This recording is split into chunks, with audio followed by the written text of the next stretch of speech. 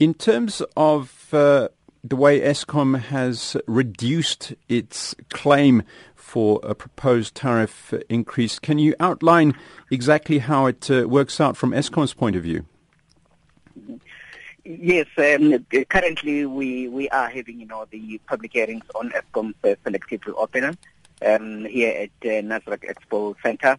As you correctly indicated, Eskom has already, made its presentation to give reasons why, are they applying for the 25.3% tariff increase.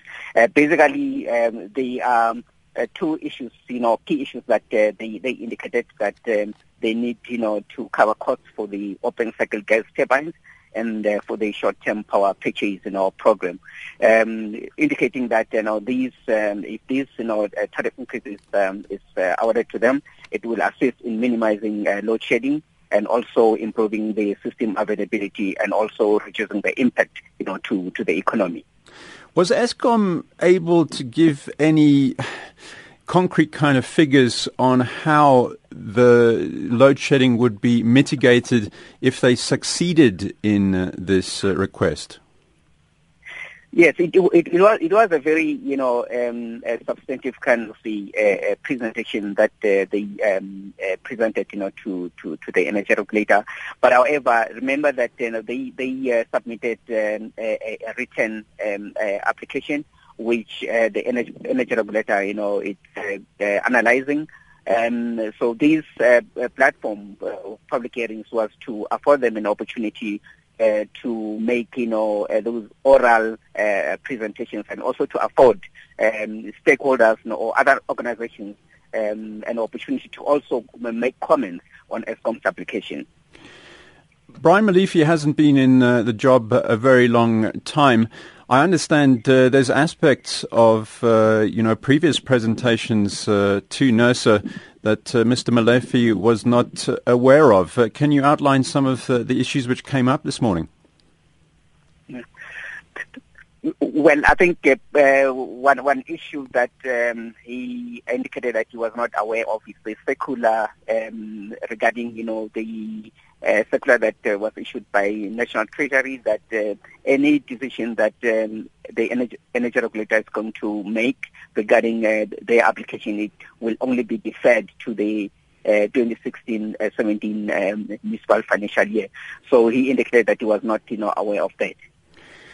25.3% chance, basically what we're looking at the moment. I understand Paul Yelland of EE Publishers, he had earlier indicated that ultimately the cost of electricity would rise over 30% with everything put together. How has this reduction from 12.7 to 9.5 affected that medium to long-term increase in possible power tariff increases? Well, the percentages that Chris Yelland worked out, well, those are according to his calculations. But however, remember that for the energy regulator to make the decision, that decision will be based on the facts and evidence that are presented, to the energy regulator. So those were Chris Yelland's calculations. Will, as the energy regulator, also do our own calculations. Eskom has already done, their calculations.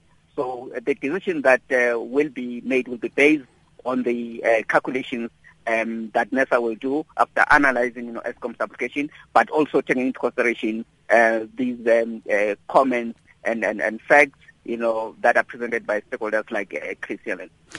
Other stakeholders, and of course the cost of production, our highest electricity users, the ferroalloys industry and gold mines in particular. In terms of the schedule, I understand you were due to hear from the Ferroalloys Producers Association this morning. People like the City of Cape Town, Sibanye Gold, Greenpeace Africa, and also Demand Control Unit Distribution. How close to the agenda has the hearing stuck, and presumably quite a few concerns from producers? Yes, I think in total we have about 15 presenters today, and so far we have had about 4 of them. Eskom presented, the Ferroalloys Producers Association, they also presented, the city of Cape Town, they have presented. Currently, Sibanye Gold is presenting.